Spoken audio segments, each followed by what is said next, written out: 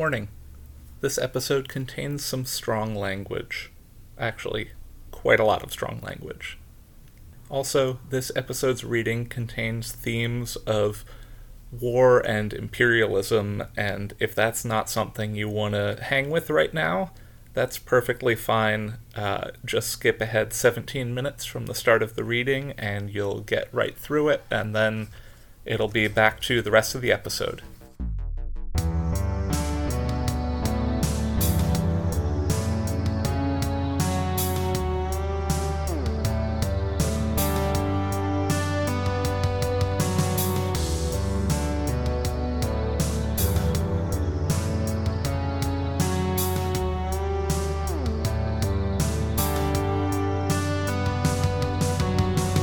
Hello, and welcome to Tales from the Trunk, reading the stories that didn't make it. I'm Hilary B. Bisnieks. Listeners, it is my absolute delight today to welcome an author, a game streamer, a podcaster, all around just phenomenal person, Mike Underwood. Mike, welcome to the show. Yeah, thanks so much for having me on. I have been hearing about the show probably since close to when it started from various friends speaking about it, and it's a very cool concept. So I'm glad that it's something that's been kind of worth your time to keep doing, because I know how fulfilling podcasting can be from my end. Yeah, it's I think it's my favorite thing that I've been doing in the last now. This is the 4th year of doing it, and it makes it a lot easier that I'm not writing as much as I sometimes feel like I should be. Sure. Because I don't know, there's I have feelings about self-publishing and the quote-unquote gatekeepers and all sorts of things, but podcasting is just, I have a microphone, I have Audacity, I can make a podcast. Yeah, and even if the Atlantic or the New York Times rediscovers podcasts every 18 months or so, we're all still here just making things for people to enjoy. Yeah, absolutely. And podcasts have also, in the pandemic, been a huge source of joy for me, especially actually one that I don't know if you turned me on to or if my spouse found independently at around the same time, but Friends at the Table is my comfort show right now. Yeah, it's Partisan was the first season I listened through all the way, just because of vagaries, and it's really fun because a show I'm starting and GMing in June, we're kind of taking a page from Friends at the Table in using a world-building game at the beginning to do setting construction among the players, and then we're going to dive into another system. That was so great in Marielda, and then they've kind of iterated on it in different ways. And it's really fun because I think they approach storytelling in that medium in a way that's fairly distinct. At least I've not found a lot of other shows that do it that way, that aren't explicitly inspired by Friends at the Table. There's this shows this got us into actual play. I'm yeah, okay, in that case you're intentionally drawing influence. But it seems like it's a fairly distinct, mimetic spoke within the field. It is, yeah. I mean, the current season of The Adventure Zone even specifically played The Quiet Year because of Friends at the Table. If you can get the McElroys into it, when, by some people's estimations, they kind of popularized the genre in the podcast space, if you can get the McElroys to do it, you're winning. Yeah, and they seem to have an absolutely great time playing the Quiet Year, so I'm really hoping that either travel or whatever will give them more leeway to feel like they can explore games that are kind of in similar or similarly distinct spaces. Yeah. I also just love The Quiet Year, and it's that whole space of world building games and GM-less games has really brought a lot to me during this pandemic. Yeah, the kind of journaling games, solo game, lyrical games, all of those have really flourished, and I've not put the time into investigating them. It's fun that we're well past the point where a dedicated RPG person could play every game. Yeah. I think it happened maybe a couple decades later than it happened in English language science fiction fantasy prose. But it's so great to be in the middle of what feels like such a generative era for, kind of both of the industries that I work in terms of TTRPG as a kind of actual play person and as a science fiction author. Which for sure. Then means that you have to do the which books have we read in common conversation when you're checking in with a colleague, because there's so many different things to read. Yeah. I was just at a meetup for trans nerds over the weekend in the city, and ended up sitting for a while with a bunch of other RPG people, and it was, very much a like, have you played this? No, I haven't. Have you played this? Very cool. I have to imagine that Thirsty Sword Lesbians is like rippling across various queer gaming spheres like a heavy metal riff. Wonderful fashion. Yeah. I definitely want to just continue talking RPGs the whole time with you, but I do think that we should get into The Broken Summit first. Is there anything we need to know about it going into this reading?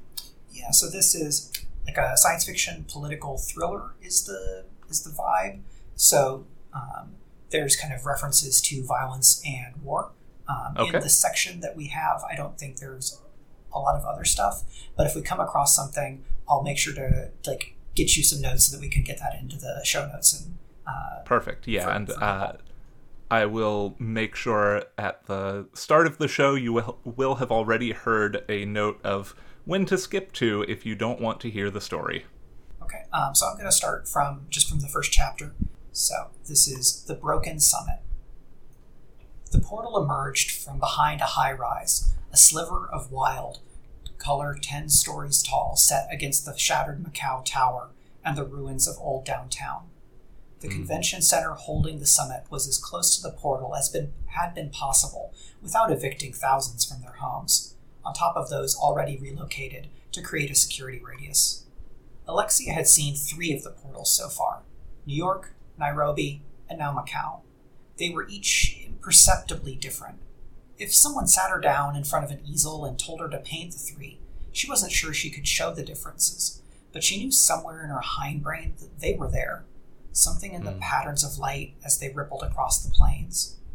The van hit a speed bump and the whole world jostled around her. Alexia held onto the door, hoping that the techs had secured everything correctly. The cost of the materiel in their van was more than her yearly salary. The city around her was a melting pot, with architecture on display from 6 centuries, a dozen cultures, and 7 different worlds. They passed neatly stacked, craggy, adobe-esque, oversized homes in the Ignean neighborhood, followed by honeycombed warrens belonging to the Gurren.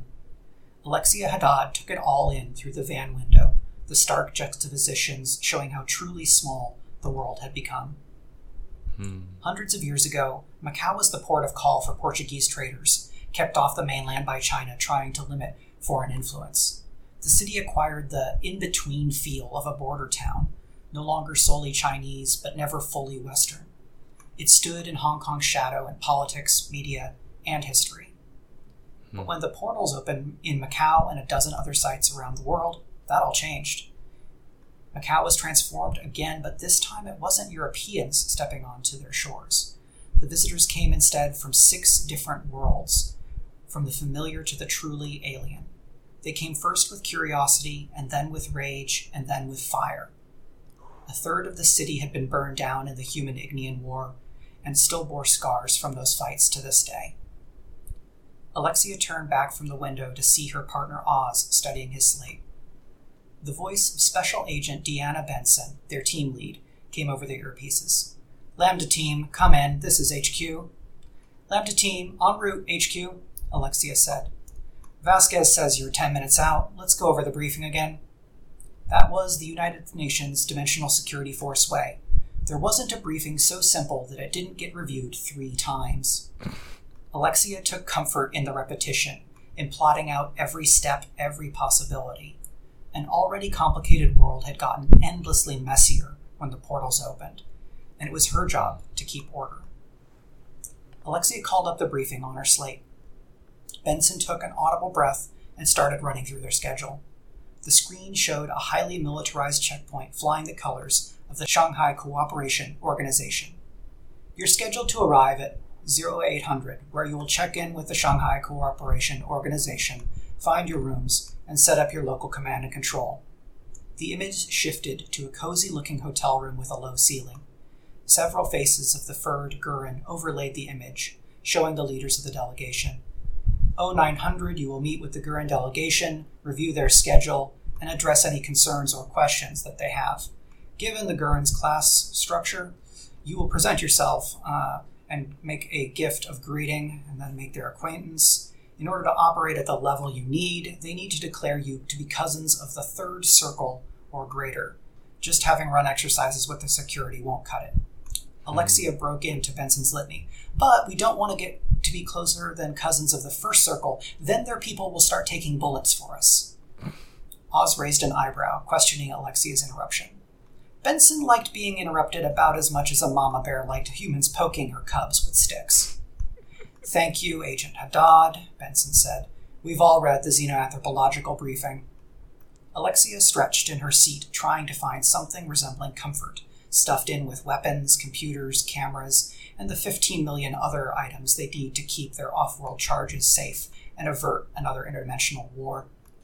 From 1000 to 1400, you will accompany the Gurren delegation during the opening reception. The slate showed a huge ballroom with dozens of computer-generated figures from all 7 worlds. The convention center will start to fill up, so you'll need to stick together tighter with your charges. Step up your crowd scanning.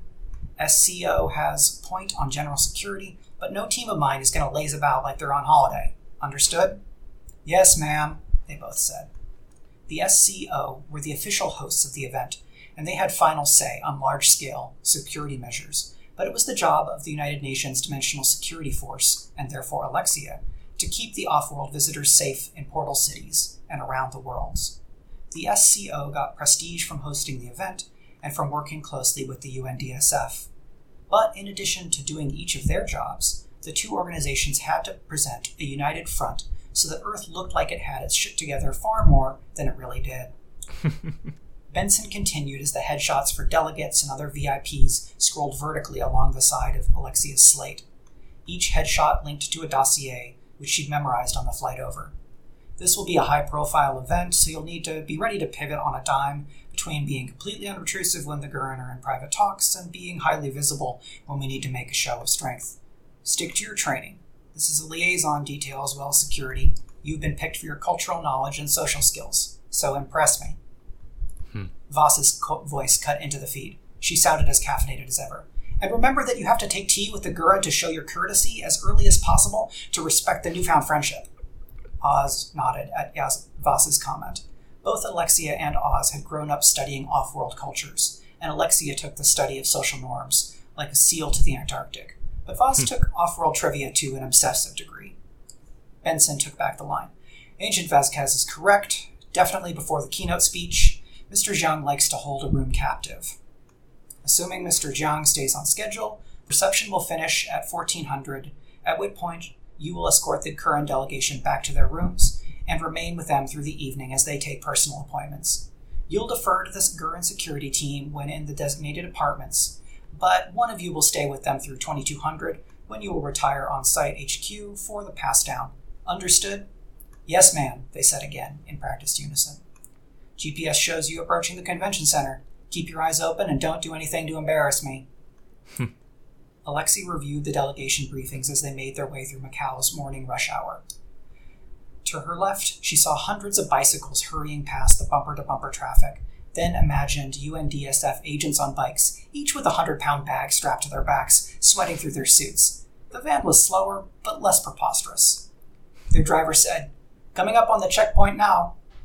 The crowd outside the checkpoint was made out of at least a dozen factions. The sea of protesters and onlookers stretched from the high fence as far back as she could see. The crowd were mainly humans, but there were some from every people. The huge rock-like Ignians, the reptilian Noom, lowercase Fae of all stripes, trolls, Kappa, Shen, and more. The nearly human Segni, and a few of the furred Gurren and Kesht. Lots of Kesht, actually. Alexia saw a cluster of nearly 100 refugees from the ruined ice world, holding banners and posters aloft calling for revenge, recompense, or merely recognition. Kesht was the greatest failure of the Seven Worlds so far, and Alexia had no doubt that it would be on everyone's minds, even though the world had not been granted an official delegation. That's a lot of Kesht, Alexia said. Oz scanned the crowd and nodded. Not surprising, considering they don't even get a space at the table this year. The Kesht had failed to fulfill the development criteria the previous summit had set forth, and were therefore relegated to observer status instead of participants. But considering that the criteria had been nearly impossible given the limited population and resources of the few remaining members of the species, mostly living in Antarctica, the Kesht's anger was understandable. Among the crowds were religious protesters of all stripes, calling for complete isolationism here, installing the off-worlders as our rulers over there, and everything in between. The political situation between the worlds was a powder keg. The first summit had achieved nothing, but the fact that no one blew each other up was considered a victory. Last year's summit had led to several resolutions, normalizing travel protocols, stabilizing currency exchange systems, and a dozen smaller matters. But now, with a major incident between the Noom and the Segni over a water rights agreement that had claimed dozens of lives, and frequent protests by the various Kesht refugee groups, the whole summit was on a knife's edge. Alexia pointed outside with a thumb. There go our chances of a boring week. I don't think those chances were good to start, Lex. Oz managed a twinge at the side of his mouth, which, in Oz world, was about the same as a full-tooth smile. She took what she could get. This week was likely to be short on laughs and long on headaches. Their UNDSF badges got them waved past security checkpoints, but the visiting media had to go through magnetic and mana scans, equipment checks, and pat-downs. Alexia and Oz wheeled their cart of gear into the Macau Convention Center, 200,000 square feet of possible interdimensional incidents. The center was still mostly empty, with a small handful of SCO, UNDSF, off-worlder security, and a few early bird members of the media, already snapping shots and live reporting. Alexia saw a trio of Ignian soldiers staring down a surprisingly unfazed SCO officer. The Chinese guard seemed to have forgotten or decided to ignore the fact that the Ignians were 3 feet taller and several hundred pounds heavier than she was. Ignians were by far the largest of the peoples of the Seven Worlds, averaging 7 to 8 feet tall and topping out at 700 pounds of rocky muscle. They didn't have to breathe and could shrug off heavy machine gun fire. They were, rightly, the number one ranked species in the UNDSF threat assessment matrix. Alexia tried not to let her glare show as they carted by the tension, heading through the high-ceilinged corridor on their way to the quarters assigned to the detail. She didn't know what she'd have done if she'd been assigned to the Ignians. Benson would have never been that foolish, since she knew Alexia's history. But in a bureaucracy that big, sometimes common sense was sacrificed on the altar of expediency. They took the first right and walked by another half-mile past dozens of meeting rooms, through a small open area with a handful of tables and chairs, then through another hallway until they got to the ambassadorial quarters. Alexia and Oz were berthed directly next to the Gurren delegation, with an adjoining door. Oz stopped the cart in front of their room and pulled out his key fob to wave it over the sensor. The panel lit up green, and he nudged it open. The room was pleasant, but fairly plain. The directions were inoffensive earth tones, brown and gray, and the dark red-brown of turned soil. 2 beds, a wall panel interface, and a full bathroom. Only 1 desk, but they'd make do. With a practiced hand, they'd unpack their equipment. They had cameras, weapons, and the tremendously expensive Dr. Satchel, a mobile surgical machine that would be remotely controlled. UNDSF and SCO had medical staff on hand, and each people was bringing their own doctors, but Dr. Satchel was the ultimate in medical telepresence, allowing the UN's top doctors to respond to emergencies around the world in real time. Alexia pulled out her pair of GGs, which still looked like the future. They had magnifying lenses that took her vision to 2015, but their main function came from the satellite phone connection and the display. She found the HUD annoying even after hundreds of hours of training, but there's only so much one can do when text is scrolling right in front of your eyeballs. But the UNDSF tech division was gaga over these things, so Alexia got to deal. When they had everything set up, Alexia checked her weapons again, despite the fact that they'd checked them before they left UNDSF Macau. They were coming in light, but that didn't mean they were unarmed. She locked a fresh battery into her taser, tucked it into the inside breast pocket of her suit coat. Her 9mm pistol went in the underarmed holster, and the expanding baton went on her belt beside her phone. They had mobile adaptive riot gear in a suitcase with smart gel harnesses, non-lethal deterrents, and extending plastic shields. God save us if it doesn't come to that, she thought. The whole of Earth and 5 more worlds beyond it would be watching the summit, and if things broke the wrong way, it could mean another war. You'll just have to make sure it doesn't fail then, won't you? She told herself. Alexia's hand unconsciously went to her sternum, where the necklace her father had given her rested under her shirt, beside her translator stone. She couldn't save the summit through force of will, but she was part of a team, and if they all did their jobs, then it was up to the ambassadors to maintain the lasting peace. When everything was in its place, Alexia looked up to see Oz, who sat at attention at the desk, his eyes flashing over the screen. Haven't you memorized everything yet? She teased. If there was a spare moment where Oz wasn't reading or exercising, she hadn't seen it. 6 delegations, 1 observer group, dozens of security personnel, 25 media, and 50 consultants? I started 2 weeks ago and I'm still wrapping my head around it all. Alexia picked up her slate on the way and kicked its stand out to set it next to Oz's. She opened the personnel dossier and held out her hand to the 3D sensor interface. The screen displayed a headshot of Gawo Manai, the head of the Gurren delegation. She was an elder, her fur gone fine and white, a hint of gray remaining at her brow. What's got you stuck? Alexia asked. Oz scrolled past Gawo and the rest of the Gurren delegation and kept going. The delegates I've got, it's the guests and the security team that are throwing me. I wanted to get all of their face down before the reception so I could pin down somebody not on the list. Alexia nodded. She'd been memorizing guest lists since she was 5. Came with the territory as an ambassador's daughter. Oz kept scrolling and stopped when the presentation flow gave a title page of Guests. The trick is to tag something from their name to their face, like a mnemonic or a short story. Oz paged through the faces and names, then stopped. Like this one. I can't tell the Kesht apart unless the markings are really clear. The screen showed a Kesht with white fur. That's Drek Thra, Alexia said, pointing at his left eye. You can tell by the patch of white-gray hair. And small for the Kesht, fairly thin. Any other Kesht will defer to her. Oz scrolled back until the screen showed an Ignean with a wide face and thin, sculpted lips. And this one? That's Akan Adkro Ruka, the bard. Their face is wider than the other Igneans, and they're shorter than Ganon and Chrono. Oz nodded thoughtfully. Good thing I'll have you in my ear on this. Alexia clapped Oz on the shoulder. Even sitting, he was nearly as tall as she was standing. I'll handle the stay dinners, and you stay on your feet in case something goes down. Alexia pulled on the collar of her yellow shirt. I don't want to get blood on this shirt. It's imported.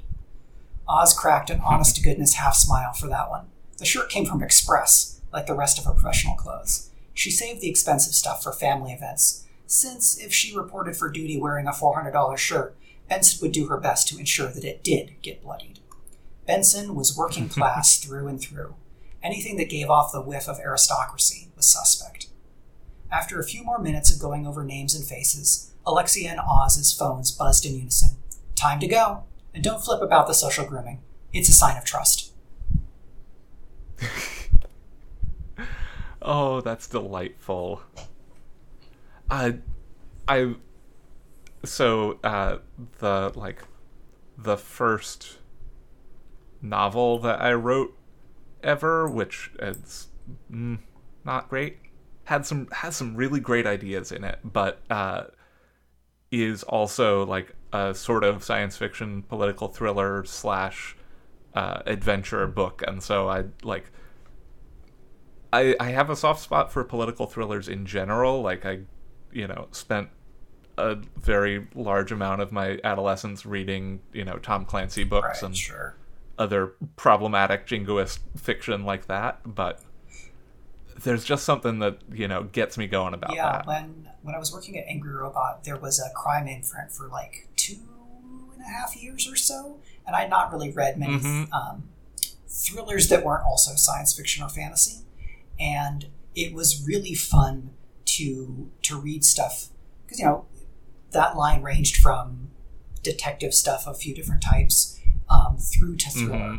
And a few of the books that were like straight up thrillers, they had pacing like a metronome. It just went do, do, do, ever forward.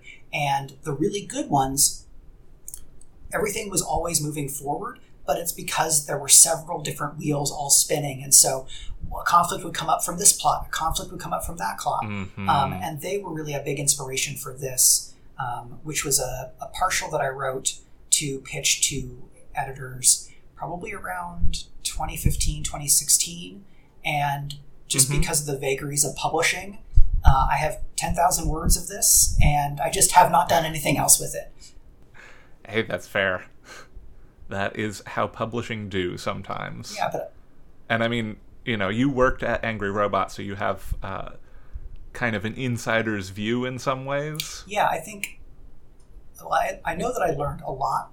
My understanding of publishing from the inside is now...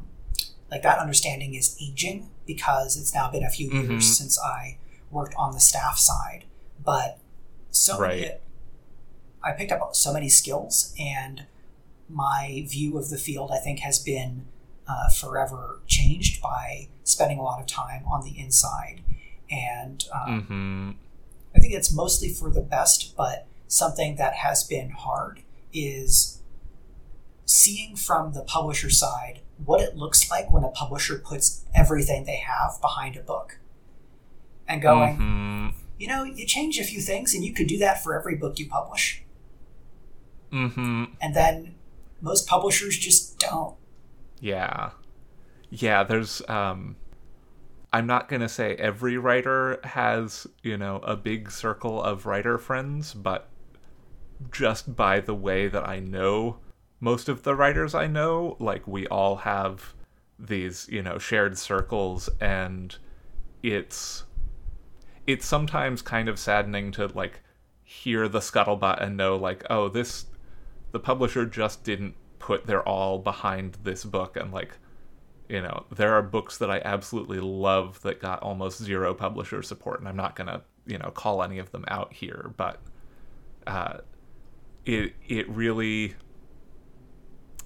It kind of reminds me of, in some ways, of like doing a small independent podcast where it's like, okay, I do have, technically I have, iTunes distribution, I have Spotify, all of that, but like it's all from, the people I know telling the people they know, like, oh, hey, check this out. Yeah, because something that I've tried to like share where I can in terms of like talking about the industry is I think that there's a fair number of writers that just don't know really what any of what happens to make a book a big deal. Because before I worked at Angry Robot, I was a traveling sales rep. So I was one of the people that, drive around the Midwest and go to dozens of bookstores and present the same, that's wild. 800 something titles over and over and over again, and try to match books and trends and subgenres and regional like inclinations to, more sales is good for the company that I was working for, more sales of books that then the bookstore can sell is good for them. And like, if you don't have a sales team, then okay, you're missing out on having probably between a half dozen and 20, probably more like a dozen for the most part. I like Penguin Random House has some of the biggest, most robust sales teams, but they're Penguin Random House. So it's understandable that they've got all these people. Right. But yeah, like just the fact that you've got, ideally 10 to maybe a dozen highly trained sales professionals that know their store, know their territory, they have relationships with the booksellers, and they, ideally believe in the books that they're representing, so that then you get that magnification. And traditional publishing when it works right, is like those. Do you have the Hot Wheels tracks as a kid where they have the little things that do acceleration? Mm-hmm. Good publishing is like that, but like 7 of them in a row. Mm-hmm. Where the author's enthusiasm goes into the text, then the agent's enthusiasm goes to the editor, goes to the sales team, goes to the bookseller, goes to the reader. Yeah, I definitely, I have never worked in sales, but every time I go to a bookstore, I love to talk to the booksellers there and just be like, okay, what are you super excited about? And let me tell you what I'm super excited about. There was somebody who I sold, some bookseller who I sold, I can't remember now. Oh, it was Valerie Valdez's first book. That book is wonderful, and Valerie's a friend, but the amazing. book is wonderful. I'm not that biased. It's just very good. And I there was like one copy of it in the bookstore. I already had my copy, but I was just like walking past it when a bookseller walked by, and I was like, have you read this book? I think you should check this book out. And it's that sort of, I do it a lot of the time because like these are my friends, but even if it's like authors who I don't know, if I'm just like super excited, like I would love to be friends with Yoon Ha Lee, that so far hasn't materialized, I'm going to sell Yoon's books every single chance I get. Yeah, it's like there's probably 17 different ways that you can justify that behavior in terms of like, it does good for this, it does good for that. Also, it's just fun to get to share enthusiasm. Mm-hmm. If you're enthusiastic about a thing and you don't have really anybody to share it with, that can be a big bummer. But enthusiasm shared like tends to be 2 + 2 is 5 type of stuff. Right. Yeah. And I think for me, one of the things that tells me I really love a book is when I can't help but want to talk to people about it. That's not necessarily everything's like sometimes nonfiction stuff. It's like, it's more internal, or, that can happen for fiction as well. But one of the things that I like most about being a working writer and getting stuff in advance to consider for blurbing is that I get the fun of being one of a small number of people being like, have you read this? It's really great. It's coming out in a few months, so you can't read it just yet, but maybe you can talk to the publicist, somebody over there, but definitely get this for your bookstore and let me shout about how great it is. Getting to be a big fan for work of colleagues, especially work of colleagues who are like just trying to break in and don't already have like an established fan base of readers. So it's like, oh, that's me. I'm the fan base of readers. Yeah. Yeah, for real. And that's like, I think that's one of my favorite things to do is like, I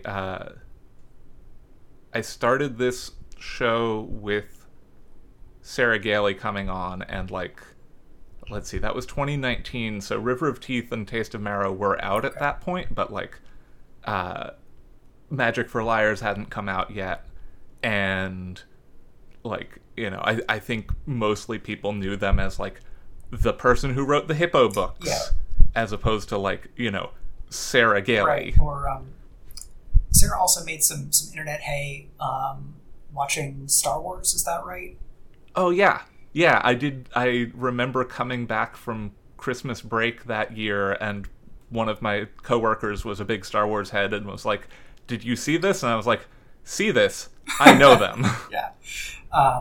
Because I think Gailey had been doing a lot of work, and then several things converged all at once in terms of like novellas hitting and great nonfiction work and stories over here and just like the kind of perfect storm that's very hard to manufacture, but I have to imagine was at least partially due to the fact that they were working their ass off.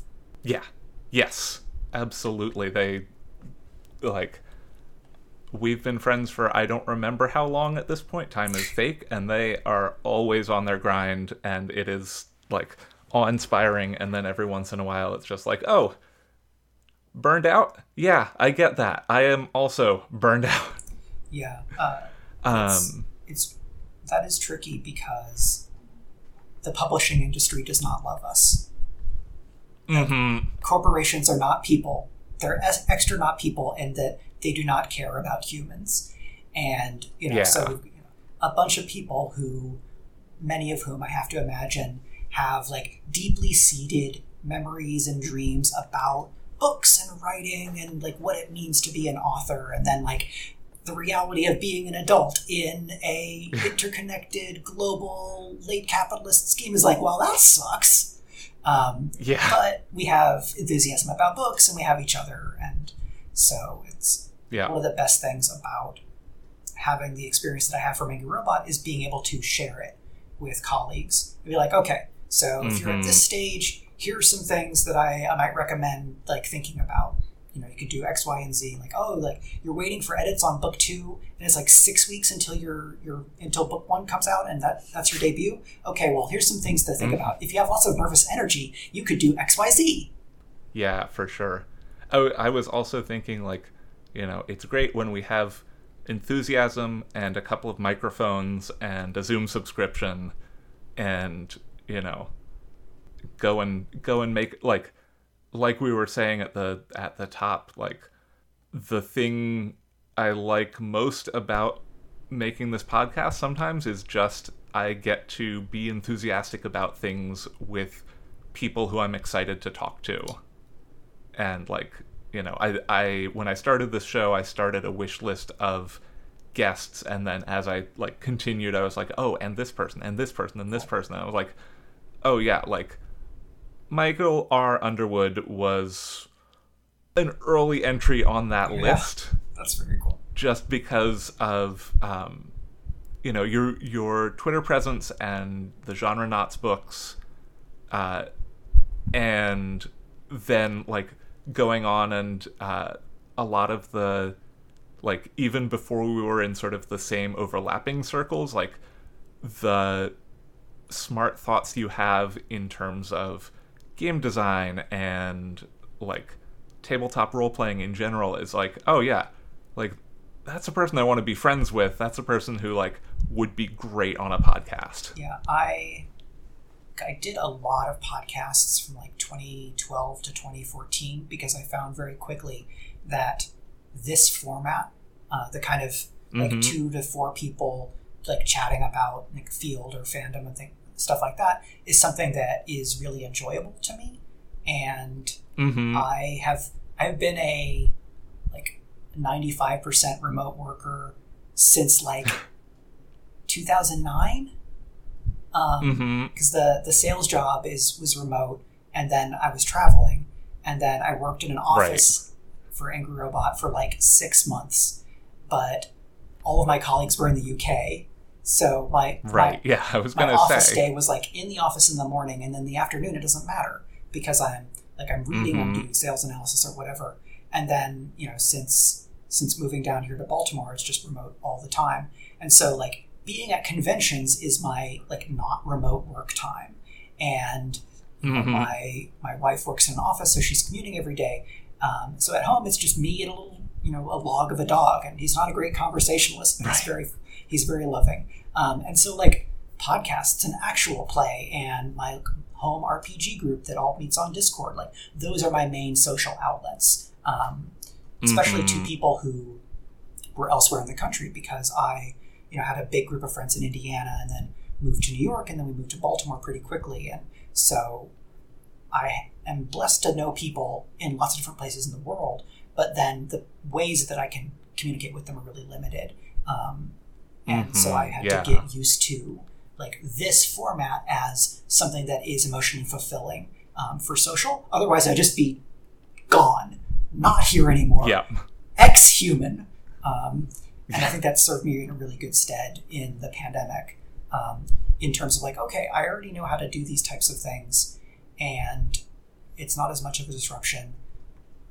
And what I'm hoping is that for the people that learned, like, oh, actually, I like doing podcasts, listening to podcasts, any number of things that are like upside to surviving pandemic life, then become not a survival mechanism, but a thing that people are excited or enjoy participating in. Yeah, because like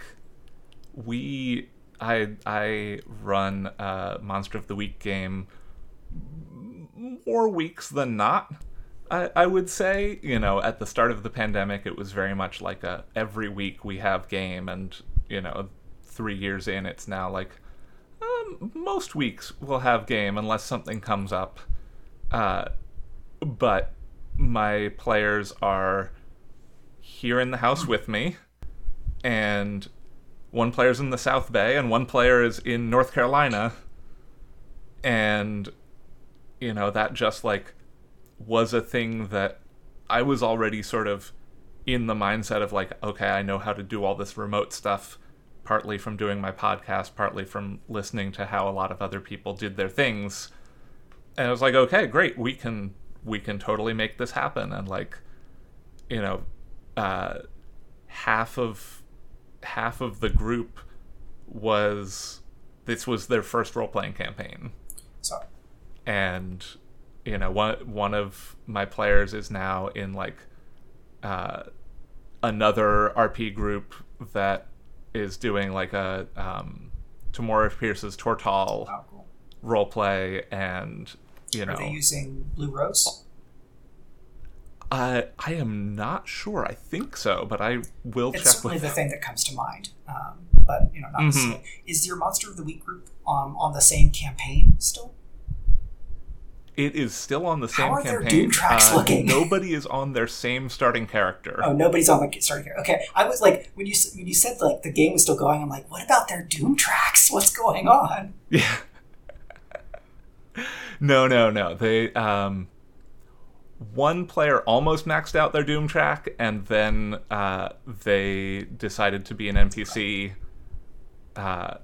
and they still show up occasionally to cause mischief, but they got an artifact that allows them to just sort of cause mischief and leave in a way that's very helpful for me as the game master, because it's just like, okay, here they are, they're going to do this one thing, you see them for a second, you forget them, let's move. It's always good to have a cue in the pocket, right? Yeah. But it is like, it's taught me a whole lot about the types of stories that I'm interested in telling in a way that, I ran a couple of campaigns in my teenage years in, this is 3rd edition era Dungeons and Dragons, like, and I think I maybe ran like one session of a Shadowrun 3rd edition campaign, but I was mostly like, the games then were very dice focused and very like, rules crunchy, especially, if you're talking about like Shadowrun or things of the early aughts era in terms of tabletop role playing.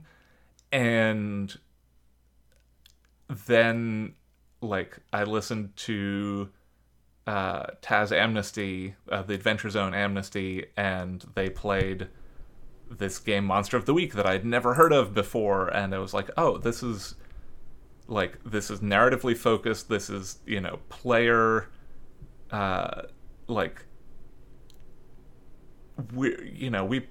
maybe sometimes we'll have a session where one person rolls dice once, and it's that sort of thing where it's like, oh, these are like, it was a great outlet for me because I could, explore a setting that that I'd written a bunch of stories in and then never, like, been able to publish them, and kind of realize, like, okay, this isn't the time or place for me to write those stories, but these ideas are still kicking around in my head. Yeah, it's, here you mentioned the, like, early 2000s RPG stuff. I was, like, thinking back.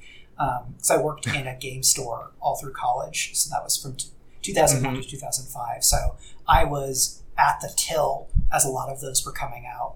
And something I was not really directly aware of until after, when I was doing my grad work studying TTRPGs, is that from like 2002, 2003, and definitely by 2004, that's where we're getting the like Forge independent space, where you're getting stuff like Sorcerer, Dogs in the Vineyard, and like a lot of these works that are the grand or great grandparent game to like the current big independent stuff like Apocalypse World, Blaze in the Dark, and all that kind of stuff. And it's like, I have to imagine that some of that was because the 3.x boom was just getting a lot of people back into the field and driving a lot of sales. And so like, Gen Con was a particular type of thing, and, the RPG world was there. And then, Indie Press Revolution, and like, there was the ability to kind of be that outsider scene within a big insider scene. And then there's just been like iterations on that since. Absolutely. And then since then, we've got Drive-Thru RPG, we've got, the confluence of everybody getting back into games because of the 3.x and the start of self-publishing and online marketplaces being big. And then just like, I think that the like proliferation of open licenses has done a huge amount as well, because we keep on seeing games coming out where it's just like, this is under Creative Commons 4.0 share alike, and it's like, great, I wouldn't be able to necessarily sell a one page goofy ass little like Star Trek RPG or anything like that, but I can give it away in a way where I don't worry about pirating it, because there's no way to pirate something that is free. Yeah, like, and or to a greater. You have to work really hard to be a jerk to do that. Yeah. Depending on the license. Yeah, like you could go in and strip off all the watermarks and everything if you really wanted to, but like that seems like so much effort for absolutely zero. Like, you're not going to be able to sell it. Yeah, it's fun because I've seen some game jams in the last couple of years that are like, I made a game and I have a like open game license for it, so I want to host a jam that is like, here's this game I made and here's a framework. I'd love to see what other people do with it. And like that's a great act of community building, and it's fun because it will let the people involved like, okay, it's a really heavy but in a good way prompt. It's not just here's a theme, but here's a theme and a toolkit. And like that's a lot to start from, which is really fun. And then like from the like business standpoint, it's like, okay, 7 games using your system, all referring back to the thing that you made, is like not bad marketing, to be honest. Yeah. I was just thinking like, all of the Powered by the Apocalypse games, like everybody is referring back to, or Blades in the Dark, anything like that. It's like, okay, I like this flavor of it. Let me see what the original is like. Let me play in that space. Yeah, and I think which again, like, just brings me back to Friends at the Table, and all of the different hacks that they're playing, and all of the like design work that they're doing. The spot I'm at in Partisan right now, they're playing The Tower, which is as far as I know, still unreleased game by 2 of the principal cast members of Friends at the Table, and it's fascinating to me to listen to them doing game design live. Yeah. And it's interesting because they're really conscious about using games to do specific things narratively. Like, okay, right tool for the job. But then they use the same game in very different ways across, like between Counterweight, where they first used it, and then in Partisan, where there's some similarity where for each of these, it's like, this is an interlude where we're going to focus on a character and we're going to give context. But then a lot of the rest of like of what those are used to do is incredibly different. And I was kind of semi-active in the fandom by that time, the responses to the second use of the tower were, I would have to imagine, very different than the responses to the first use because of like some of those differences. And then it's really fun to see, after a couple of seasons, their style or some of their perspective in how they go, okay, here's a system. Here's what we think is important about this, but we're bringing our own creativity to the table to build a world for that system to then use the system to play in. So it's a little bit of like the creativity is going back and forth in a really interesting, probably dialogic more than dialectic fashion, which is very cool. And like that was a big inspiration for me and was part of why I really was pushing my, they didn't take much convincing, but pitching my co-hosts, Greg and Brad.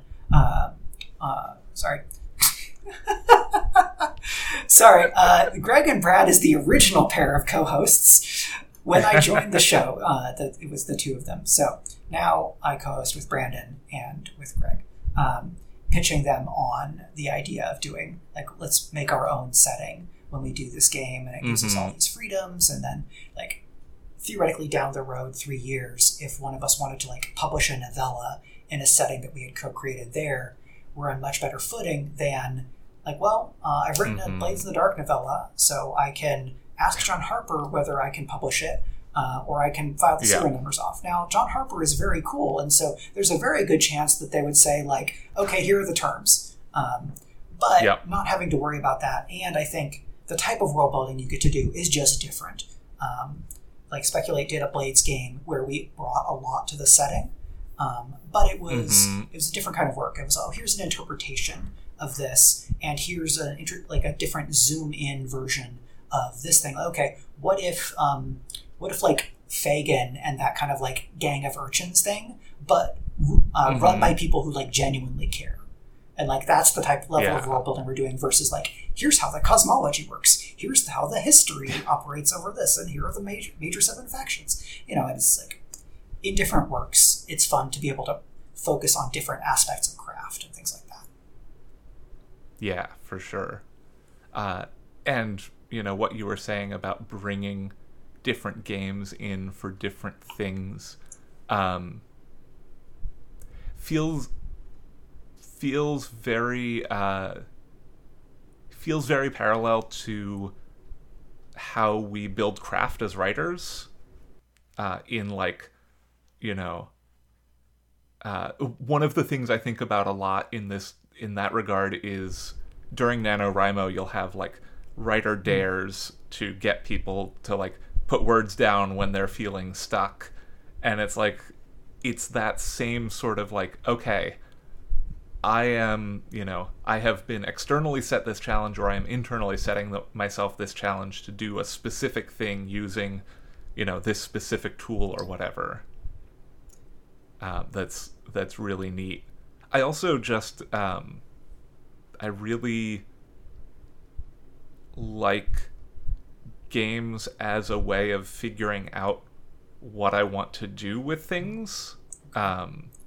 One of the, like, my 2021 NaNoWriMo Win novel, which I still haven't finished, I got to this point where I just, like, was feeling kind of stuck and recently realized, like, oh, what if I did this thing kind of loosely inspired by spoilery events in Partisan that I'm not going to name, and, except they have to do with the friend.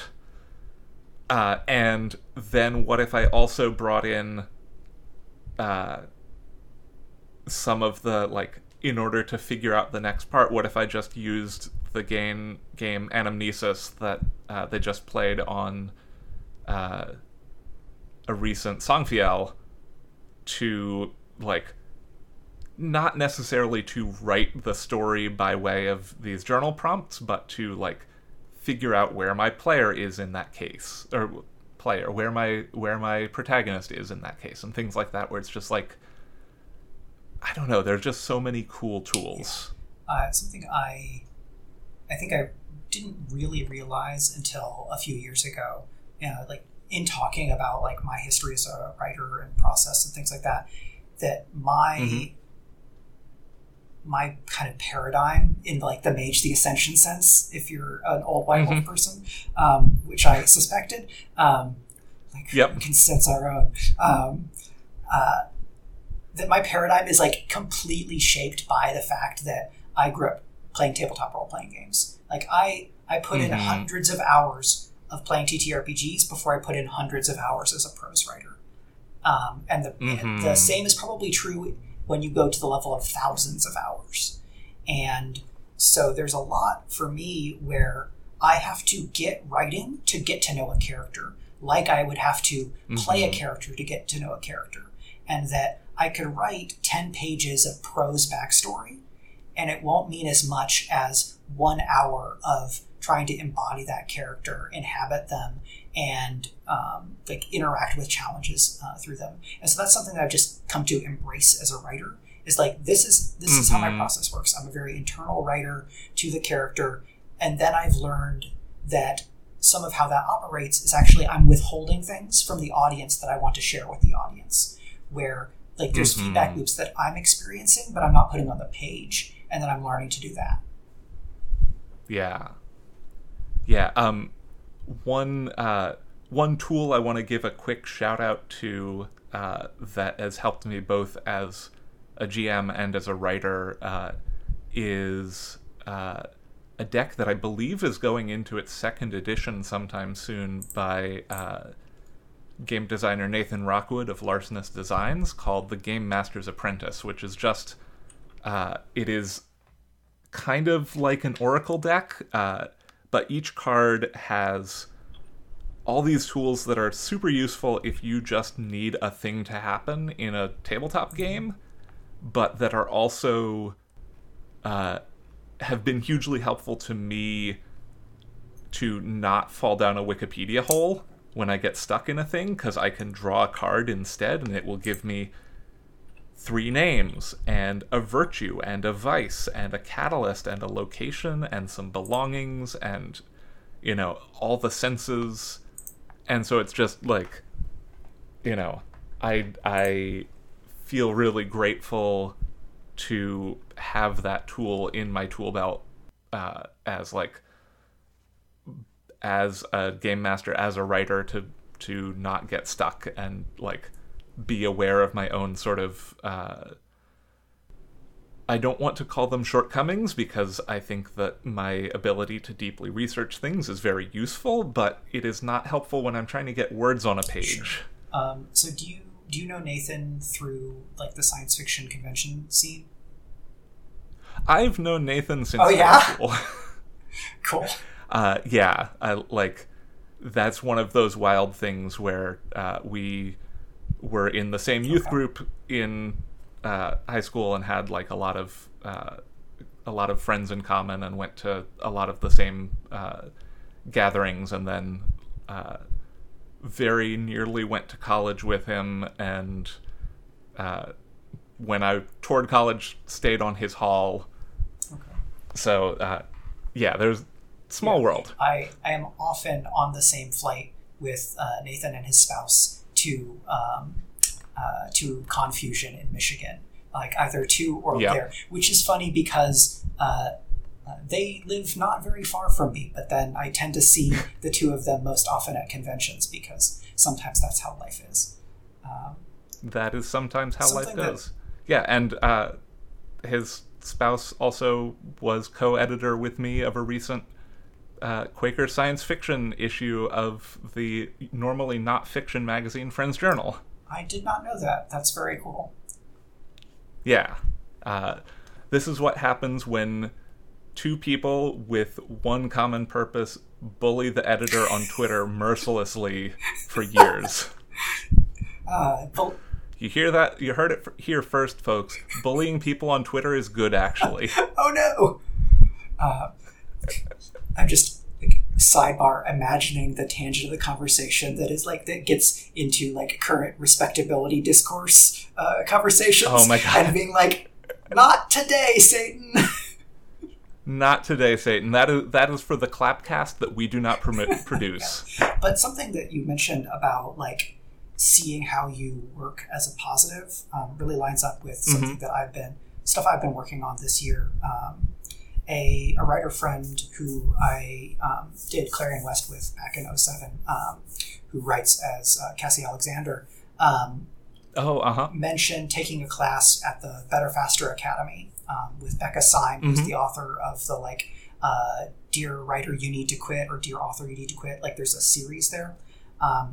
And so Becca is a Gallup certified strengths coach. And so Gallup is this big business thing, and they have their whole like psychometric system, but it's like they've done just absolute crap tons of analytics. So they've got a ton of data backing them up. And part of that paradigm is this idea, as I understand it kind of through how Becca talks about it, that like these aspects of your personality that can be described in these ways, these are superpowers, or you can think about them as superpowers. And so the fact that no two writers are necessarily wired the same way is not a way of indicating that one of them is more the right, proper writer than the other. It's that your life experiences and a bunch of random factors and some not so random factors mean that any given writer has to figure out what works for them, and that kind of the way that popularity in the internet works has meant that the number of people who are regarded as authorities on like how to be a writer is like really limited, and the way that they do stuff may not work for a lot of people. And so this like working on this strengths system that is like owned by Gallup, but then you can do other stuff with and things like that, has been really handy, because for a lot of people, and I think certainly for me, it's a way of being able to reframe who you are and how you think about yourself in positive and growth-oriented terms. Of like, okay, yeah, the fact that I like hoover up information and love like playing new games and trying out new systems and learning new ways of organizing things, like that is a useful thing that can be good in my writing. It can be good in helping me like be more successful at the other things in my life. And it is not just like being a pack rat hoarder of like, this is my new collectible card game system. I spent $80 on it when I was in college and played it for 2 months and then never again. Like, that's not a waste. It is time that I spent developing both an interest and a skill that like continues to serve me. And so like for any given writer, and especially for writers that are listening to this, it can be really frustrating to hear people give advice and then like, well, that doesn't work for me. And it doesn't mean that there's anything wrong for you. It just means that they may not have, that your brains may not work similarly enough for this to be beneficial to you. And the downside is you may have to keep looking. Yeah. Yeah, that really resonates with me, and it I think it leads really well into this blue police box just landed in the room, and I was wondering if we could take a second to step into this time machine, and you have some really, I think, really great words of wisdom that I don't know if you would want to share with past Mike, but that I think would resonate with a lot of people, past, present, and future. Yeah, so like sometimes I do like coaching and like other consulting, mostly for writers, to like help them kind of have the kind of career that they want. And in doing that, and in like working with people at Angry Robot, I came to this really firm belief that it's super important to know not just what you want to write, but what success as a writer means to you, what that looks like.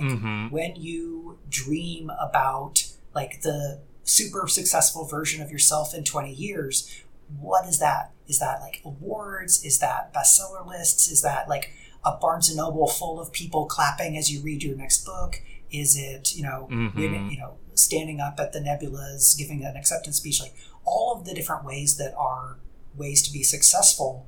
Like you don't have to like speed run the whole thing. You can have like specific things that mean something to you. You can, focus on being read more than selling, and whatever those are, that's all fine. and you are going to have then a guiding star to orient yourself. So you can always ask when you're making decisions about what choices to make, what projects to do, what conventions to go to, like, is this thing, is this effort, is this decision going to help me to have the kind of career that I want? Because that then may help you with analysis paralysis of like, there's too many options because I could do 17 different things with this one book, and people are having success over here in this kind of way and that kind of way. And like, you don't have to have success that looks like anybody else's, but if you have a sense of what you think will help you feel happy or make you feel like you have, like, it's worth the time, or if your goal is like, I need to feed my family, which is like very solid like priority as a writer and can be very difficult for reasons that involve capitalism and a whole different tangent. Yeah. But like, when I'm coaching writers, that's something I try to keep in the forefront, because a lot of writers haven't necessarily crystallized that. They have like they have some like impressionistic dreams, but it can be useful to give to find a little bit of specificity underneath that, and then hold on to that so that you can do yourself a favor. Yeah. That I feel like I've seen that from you on Twitter before, and it reminds me, it's like a much more, as writers, we, especially like when you're learning the craft, you hear a lot of very short, pithy things like show, don't tell, or, you know, all those sorts of things. And it takes a long time sometimes to figure out what that actually means. And this feels like it's a very it's very much an expansion on the just like eyes on your own paper sort of thing, where it's like, you know, if I measure my success as being the next George R.R. Martin, fuck that guy, one. And two, like, I'm never going to, or not never, but like, it's a long road to reach that place where I can, you know, be angering millions of fans by not turning out the books they think they deserve. Yeah, or being incredibly disrespectful as an award show host. Yeah, for instance. Hypothetically. Like, so much of what happens in the industry is not under our control. So even within that, like, goals that are more under your control, probably healthier. Yeah. Could I honestly say that that is advice that I take 100%? No, I would be lying. Yeah, absolutely not.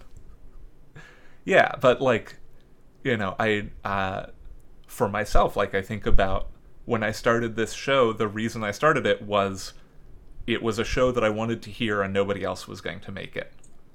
And like, since then, my goal, the modest goals I've set for myself for this show have been like, you know, I can't, as a podcaster, you know, like, we can't actually control the numbers going up on the graph. Like, doing that is akin to rejectomancy and will make you crazy. But I can absolutely control, like, okay, I'm going to try to get Michael R. Underwood on this podcast. Yeah, and what I found when we were doing Speculate as, like, the earlier version where it was more like a book club kind of thing, making the show was fun because it meant talking with, you know, my friends and then talking with colleagues and peers.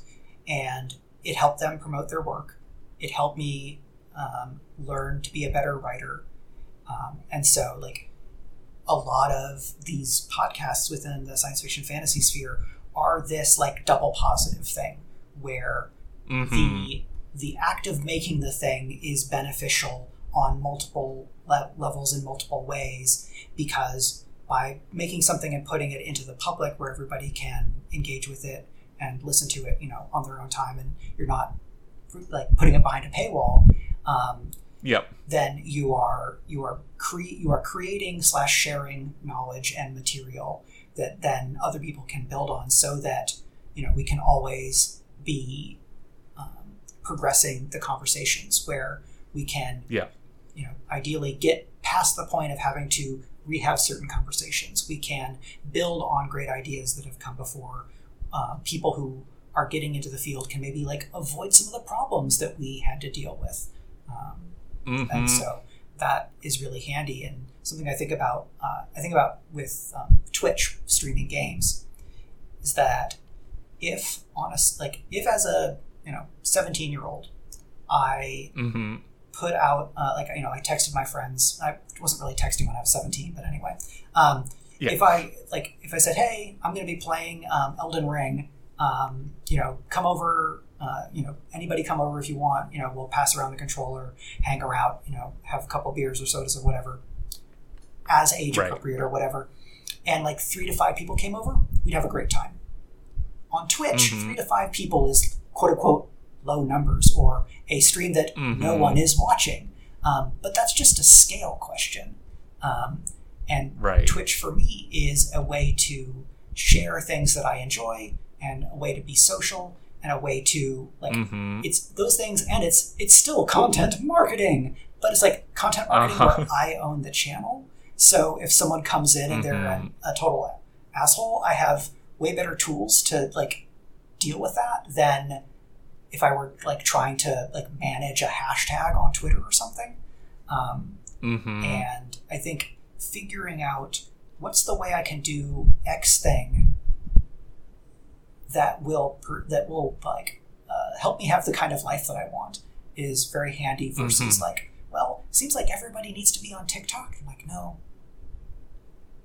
Life is very short to be on a social media that you hate. Yeah. If you want to be on TikTok, that's great. I love seeing some of my friends putting out, both marketing material and just like videos of their cats on TikTok. I love that. Maya McGregor, who was just on the show, like their TikTok is almost exclusively Tara and Willow, and I love those cats and would die for them. And also recently a whole bunch of Sam Sylvester content, which again, great. Love that book. But like, if you don't want to do TikTok, don't do TikTok. Don't do something that's going to make you unhappy, especially. And like, if you're working with a publisher and they're like, oh, we'd really love you to be on TikTok, a legitimate response is, which TikTok content creation class are you enrolling me in and paying for? Which camera are you buying me? Yeah. How? What resources are you giving me to learn to edit videos so that they look like I didn't just take them with a selfie cam? Your social team has volunteered to edit my videos for me? Great. Yeah. Yeah, like, I am on TikTok, mostly shitposting if I am creating content, but mostly just consuming content. And like, Hank Green did a video recently where he was talking about like the fact that he has an assistant who helps him with his TikToks, and it's like, yeah, that's the, sure, Hank Green, TikTok sensation, but like, I know that he's not doing it on his own, and this myth of like, the self-made whoever is can be really harmful for people, especially when they're just starting out. Yeah, and I think the broad category of content creator in the digital age, where it's hyper visible, but only part of that process is hyper visible. Like the end product is hyper visible. I think about the Twitch streamers who stream 6-8 hours a day, 5 days a week, and then put in almost as much time off camera doing all of the other things. It's like, oh, okay, you're working a 70-hour-a-week job doing this. And I think, TikTok creation and any of these things where like people are just working themselves to the bone, trying to satisfy the algorithms, because like those are like ways to be successful. Already be successful. Get very lucky. Pay some lots of people. And like, so, I like watching stuff on TikTok. I think I could do good work on TikTok. I am very tired. I made concerted decisions in the last few years, even pre-pandemic, but especially the last couple of years, to revisit my relationship to a lot of social media, where I had very little in the way of filters or boundaries, because I was trying to be everywhere and be in conversations and contribute and all of these things. Yeah. And I just got one too many instances of somebody coming into my mentions who I've never seen before and accusing me of fairly preposterous things for like a controversial stance of authors should be paid and things like that. But like Twitch, I have the more control there. In Discords and Slack, you'll have stronger community standards and things like that. And I think that is a broader conversation a lot of people on the internet are having in terms of where do they want to be, where do they want to put their time, what businesses do they want to basically be making material for, because we're the data, not the customer, for Twitter or Facebook and things like that. And it's as writers and creators and anybody who's like trying to make a name in the public sphere, you have to you're going to have a different relationship to that than a lot of people, and I think it's really draining, and a lot of folks just kind of run themselves ragged trying to do that because there aren't other clear pathways to success. Yeah. Oof. Sorry for being a downer. Here on Elon Musk's Twitter in 2022. We don't know. I don't know if the deal has actually gone through yet or not, or what's happening. Yeah. It's exhausting. Seems like there's been several ups and downs. And who knows? Yeah. I'm just here hoping that we can lose him more money on his Twitter investment than we lost the people who invested $1.3 billion in Tumblr. I believe in the power of resentful Twitter users. We can do it. I can pop off at the Twitter all day, every day, and lose that man value. Mike, it's been just absolutely amazing having you on here. Before we go, a few questions. One, is there anything of your own that you'd love to promote here? Yeah, so folks who follow me may have already heard this, but I am re-releasing my debut urban fantasy series this summer. My plan is to basically do one book a month until I then do a collection. So that is Geekomancy, Celebromancy, Attack the Geek, and then Hexomancy. These books are tremendously geeky urban fantasy where there's so much fun. Love of pop culture is the magic system. So I got a new cover for the first one, and it's the protagonist with a glowing, huge D20 as her magical orb, and I love it. That's so exciting. And those will be in paperback edition for the first time as well. The first one is coming June 7th, and then they'll kind of trickle out after that. So that's the big upcoming thing I'm excited about. Fantastic.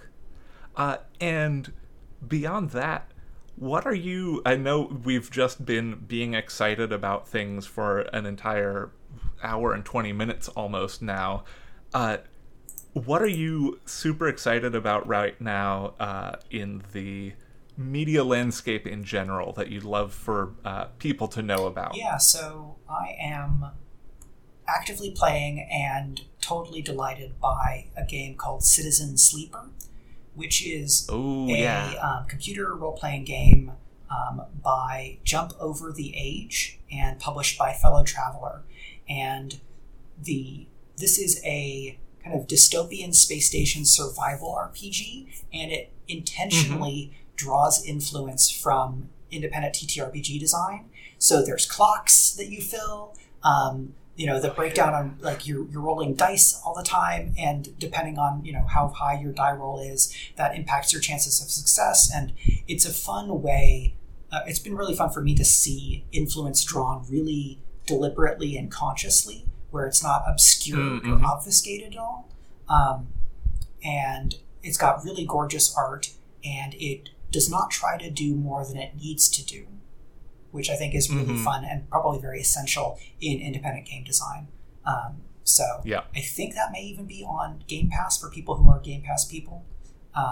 And I recently read and want to keep recommending a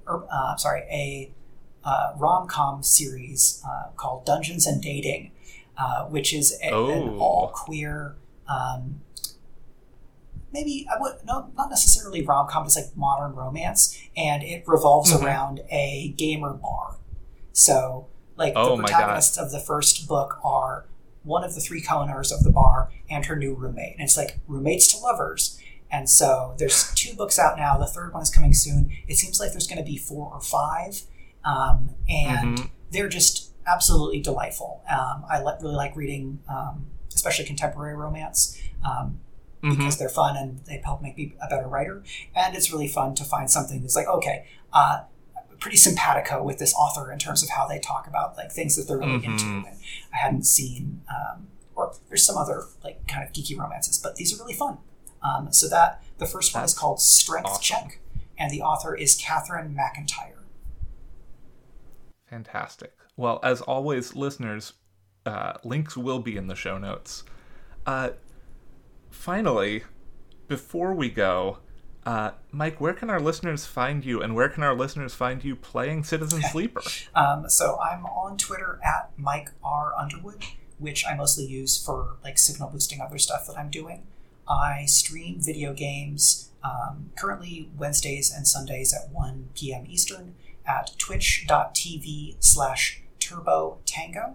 And then I do my actual play shows over at Speculate, which you can find at speculatesf.com.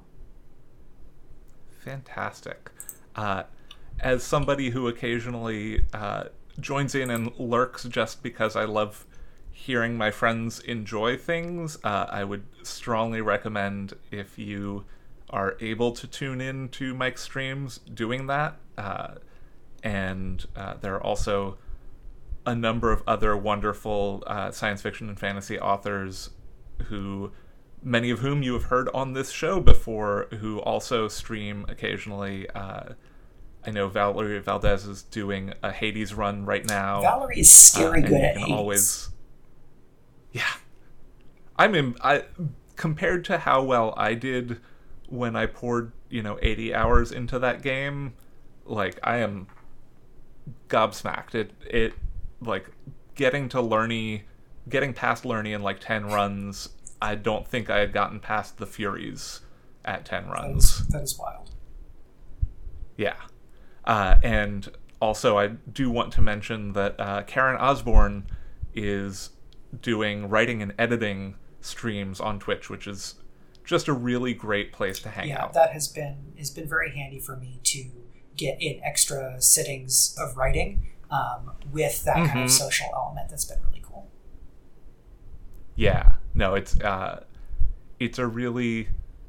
one of those ways where it's like, oh yeah, I see you designed this tool for one specific thing, but we're going to do a lot of other things with it, and they're going to be great too. Yeah, it's like the retweet wasn't made by Twitter; it was made by users.